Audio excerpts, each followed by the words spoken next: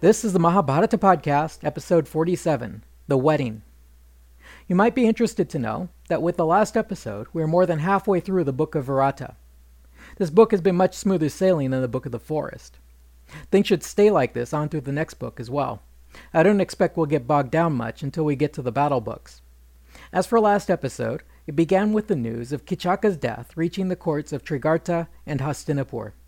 The Trigarta king, Susharman, combined forces with the Kurus to stage a two-pronged surprise attack on Virata's cattle. I get the strong impression that there wasn't much to this kingdom besides the cattle, because it seems our author could not even remember the name of Virata's capital city. It is referred to as Virata's city many times, but is never named. Likewise, both Susharman and Duryodhana were only really interested in running off with as much cattle as possible. For Duryodhana's part, the whole expedition seemed more of a diversion to keep his mind off of his problem with finding the Pandavas while they're still in hiding. He was fortunate in that Kichaka's death drew him straight to the Pandavas' hiding place, but they were too late. The year of hiding had already expired. It is interesting that even the sagacious Bhishma had a hard time calculating the passing of 13 years. The reason for this seems to be due to the complexity of the ancient Indian calendar. At the heart of the trouble is that a solar year is not easily divided by lunar phases, nor even by Earth rotations, i.e. days. A solar year consists of 365 days, 5 hours, 48 minutes, and 46 seconds. Our modern calendar glosses over the bad division by padding extra days onto each month and adding a leap year every 4 years.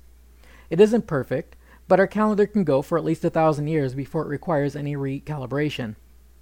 The Indian solution to this is to make each month exactly 30 days, resulting in a 360-day year. This throws a calendar off by more than 5 days each year. To recalibrate, 2 extra months are added on every 5 years.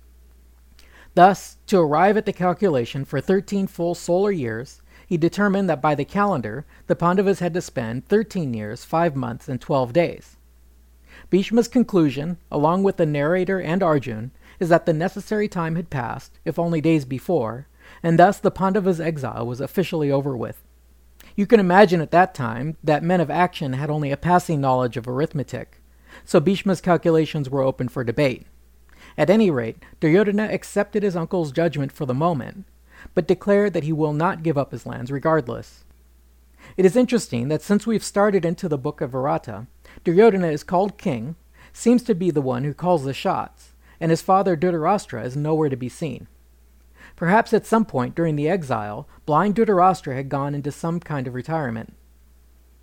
Getting back to the attack on Virata, the allies came up with a pretty good plan. They divided up, and the lesser force of Trigartas attacked first as a sort of diversionary maneuver. Their plan worked in that they managed to draw out Virata's entire fighting force, leaving the rest of the country undefended. Thus, even though the Pandavas helped turn the battle around, and they even took Susharman hostage, they were too far away to respond to the larger Kuru army that had invaded from a different direction. This left only the women and children to defend the kingdom. Fortunately, among the womenfolk was the hermaphrodite Brihanala, who volunteered to ride out with Virata's heir in sole defense of the kingdom. The Pandavas probably kept a calendar to check off the days of their exile, because Brihanala knew just the moment when she could reveal her true identity, just in time to defend the Matsyas single-handedly. Arjun retrieved his weapons from the cemetery, put Prince Uttara at the reins, and then waited for the Kurus to figure out their own battle strategy. Once the enemy was deployed, Arjun attacked. Arjun first went after the cattle, which was guarded by Duryodhana and company. Karna was the first to respond, but Arjun pretty easily sent him fleeing the battlefield. He also managed to kill Karna's half-brother, among others. Duryodhana kept a safe distance, so after Arjun had recovered the stolen cattle, he squared off with Kripa, Drona, and Ashvatthama each in turn. Arjun respectfully beat each of them in battle, but did his best to avoid injuring them physically. Karna also returned for a second try, but again he was beaten back, this time with an arrow stuck in his chest. Eventually, Arjun tired of the battle. For whatever reason, perhaps Bhima's oaths or something else, Arjun held back from just killing all their enemies right then and there and ending the epic at Book 4. Instead, he launched a weapon of bewilderment, which stunned and confused the Kaurava army. With his foes incapacitated in this way, Arjun took their shiny silks as his trophy and rode off. Only Bhishma was able to counter the effects of the spell but Arjun had lost interest. He shot out Bhishma's horses and rode back to the palace in triumph. When the Kauravas finally woke from their stupor, they too had grown tired of the conflict and decided to return to their capital empty-handed. The story picks up with Virata making his triumphant return to his capital city, with the 4 Pandavas all in positions of honor. When he arrived, he asked where his son, the crown prince, was. His daughter, Uttara, replied, "Oh, while you were gone, some more raiders showed up on the border. It was those Kuru guys, and they came to steal our cattle. The Kurus were headed up by Bhishma, Drona, Kripa, and Karna, so we sent Uttara and the eunuch out to chase them off. He promised to bring back shiny silks." Virata was shocked at her nonchalance. He said, "Stupid girl, the Kauravas are much more dangerous than the Trigartas. But you sent your weakling brother along with the transvestite to face them? Surely my son is long dead by now."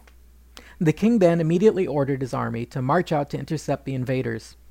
He ordered the troops, "Quickly, find out whether the prince still lives. Considering that he went out with only that eunuch, his chances of survival are slim." A short while later, news arrived that all the stolen cattle had returned to their pens and that the invaders had been routed. Virata was a bit surprised to hear his son had performed so valiantly, but he ordered festivities be prepared and sent musicians to greet the victorious prince as he returned to the capital. Virata then decided he would like to celebrate with a little game of dice. Kanka was summoned to play, but he was a little reluctant. He said, "It is not wise to gamble when you are too excited. You stand in danger of losing your possessions, like King Yudhishthira once did." Virata, however, insisted on having his way. It's good to be king. As he and Kanka were thus occupied, Virata marveled at his son's valor. He said he had not realized the prince was such a great warrior. Kanka replied, "It doesn't surprise me at all. With Brihanala as his driver, I can't see how he could have possibly lost." Virata grew annoyed. He said, "How can you mention that vile eunuch in the same breath as my glorious son? Your speech is contemptuous and insolent. I shall forgive you this once, but do not speak this way again if you value your life." Yudhishthira, perhaps feeling more kingly now, continued, saying, "Look, your boy stood up against the combined forces of Bhishma, Drona, Kripa, Karna, and the king. Who but Brihanala could fight them all together?" Virata lost his temper and threw the dice at Yudhishthira, striking him square on the nose. He said, "I will not have this spoken in my presence." Yudhishthira had only one concern. The blow had drawn blood, and he moved quickly to prevent it from running on the ground. Draupadi happened to be nearby, and she knew what he was thinking. Swiftly, she seized a nearby bowl and used it to catch the blood that flowed from his injured nose. Just then, Uttara arrived, just from the battlefield, accompanied by Brihanala. An usher announced their arrival. Yudhishthira hurriedly ordered a steward to hold Brihanala back and let Uttara come to the palace alone. The author explains that Arjun had once sworn an oath that any place where Yudhishthira's blood was shed would be his enemy. Yudhishthira was afraid that if Arjun saw him bleeding, he might go berserk and kill everyone there. Thus Uttara came alone into the palace. The first thing the prince noticed was Kanka, face smeared with blood. He asked Virata, "Who beat him? Who perpetrated this crime?" Virata said, "I beat this rogue, and less than he deserved. When I praised you, he praised the eunuch." Uttara scolded his father. He said, "You have done wrong. Apologize at once before this Brahmin roasts you in his anger." Virata sobered up and apologized. Kanka said, "I've already forgiven you. I feel no anger, but if one drop of my blood had touched the ground, you would certainly have perished with your kingdom. I do not blame you, because cruelty comes easily to the powerful." When Yudhishthira had been cleaned up, Brihanala re-entered the court, having resumed her disguise. Virata then quizzed the boy, asking him how he did against the famous warriors of Hastinapur. Uttara replied honestly, giving credit to a heroic sidekick, who stepped in, defeated the Kurus, and then disappeared. Virata asked, "Where is this great warrior? I would like to pay him the appropriate honor for winning my cattle back." Uttara said, "This majestic son of a god has disappeared, but I reckon he'll be back in a couple of days." Even though it is unmentioned, Dharma's spell must have been in full force, because Arjun was standing right there in his transvestite costume, and no one asked any questions. Brihanala even handed out the captured robes and clothes to the palace women. None of this is stated overtly, but it appears the Pandavas were holding on to their disguise until they could come out in a more formal and proper style. This happened 3 days later. The 5 brothers took a ritual bath, dressed in white robes, and put on their royal adornments. They entered Virata's court and naturally took seats of honor equal to the king. It seems either the spell was still holding, or Virata was just an asshole, because he still hadn't figured out who these guys really were. As soon as he saw them up on the throne, the king complained, "I made you my dice master, nothing more. So why have you presumed to sit as my equal?" Arjun spoke for his brother, saying, "King, this man is worthy to sit on even Indra's throne. He was once the emperor of the world. The Kurus, as well as all the great kings of the earth, waited on him as his servants." Virata asked, "If this is Yudhishthira Kauravya, then where are his illustrious brothers?" This gave Arjun the chance to introduce his remaining brothers, and then himself. Uttara then spoke up, identifying Arjun as the hero who repelled the invading Kurus. Finally, the spell broke, and the facts sank into Virata's thick head. It seems like the first thing to enter his mind was, "Holy crap, this big guy has been living with my daughter for the past year." Fortunately, Hindu polygamy provides the perfect solution for this potential scandal.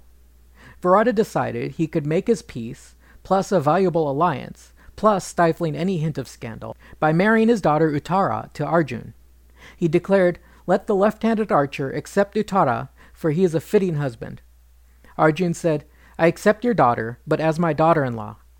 Virata was suspicious. He asked, "Why won't you take her as your wife?" Arjun got straight to the point. He said, "I saw your daughter in public and in private, and she confided in me like a father. But I did live with her for a full year, so suspicion is natural. But the fact remains that I have been pure, and have preserved her chastity as well.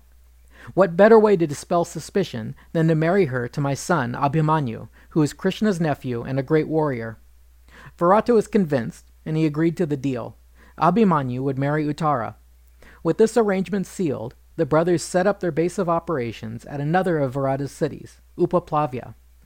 From there, they summoned their sons from Dwarka and their allies, including Drupad of Panchala, the kings of Kashi and Shibi, and of course, Krishna. It says Krishna also helped with the matter of the Pandavas' embarrassing circumstances. He brought them each a large retinue of servants and heaps of jewels to tide them over until they recovered their own. Once established with all their relatives and allies in attendance, the Pandavas presided over the marriage of Abhimanyu and Uttara, Virata's daughter. In case you've lost track of the genealogy, I should point out that Abhimanyu was Arjun's son by his second wife, Krishna's sister, Subhadra. This wedding is the final scene of the Book of Virata. We breezed through this particular parva in about 3 episodes. Our translator makes some interesting points about this particular book. Back when the Pandavas first entered their exile, Bhima suggested that the 13 years of exile could be interpreted as 13 months instead, and they could retrieve their kingdom after just 1 year. Yudhishthira rejects this interpretation and insists that they serve the full term, but Bhima has provided an interesting hint. As I mentioned earlier, the calendar of the time had 12 months of 30 days each. To correct for the solar cycle, a 13th month was added every 5 years, during which they held a big party. The Book of Virata has a bacchanalian element to it, as if it were the 13th month after a year of hardship. The brothers put on costumes, and roles are reversed with the bumbling Virata as king and the noble Pandavas playing the role of servants. While the scene involving Kichaka is deadly serious, there's also a feeling of carnival in the way he plans his infidelities. Furthermore, while we are still only on book 4 out of 18, we've actually reached the midpoint of the story. Thus, the Virata Parva represents a time for looking forward and for looking back. Draupadi's molestation before the court is a painful reminder of the incident at the dice game that set the story in motion. The story looks forward in the case of Arjun's single-handed victory over all their rivals. Looking even further to the future, we have the wedding of Abhimanyu and Uttara. Getting back to genealogies, it is Uttara's son, Parikshit, who carries the Kuru dynasty into the future. That's all for now. Next time, we'll get a fresh start on Book 5, the Book of the Effort. Thanks for listening.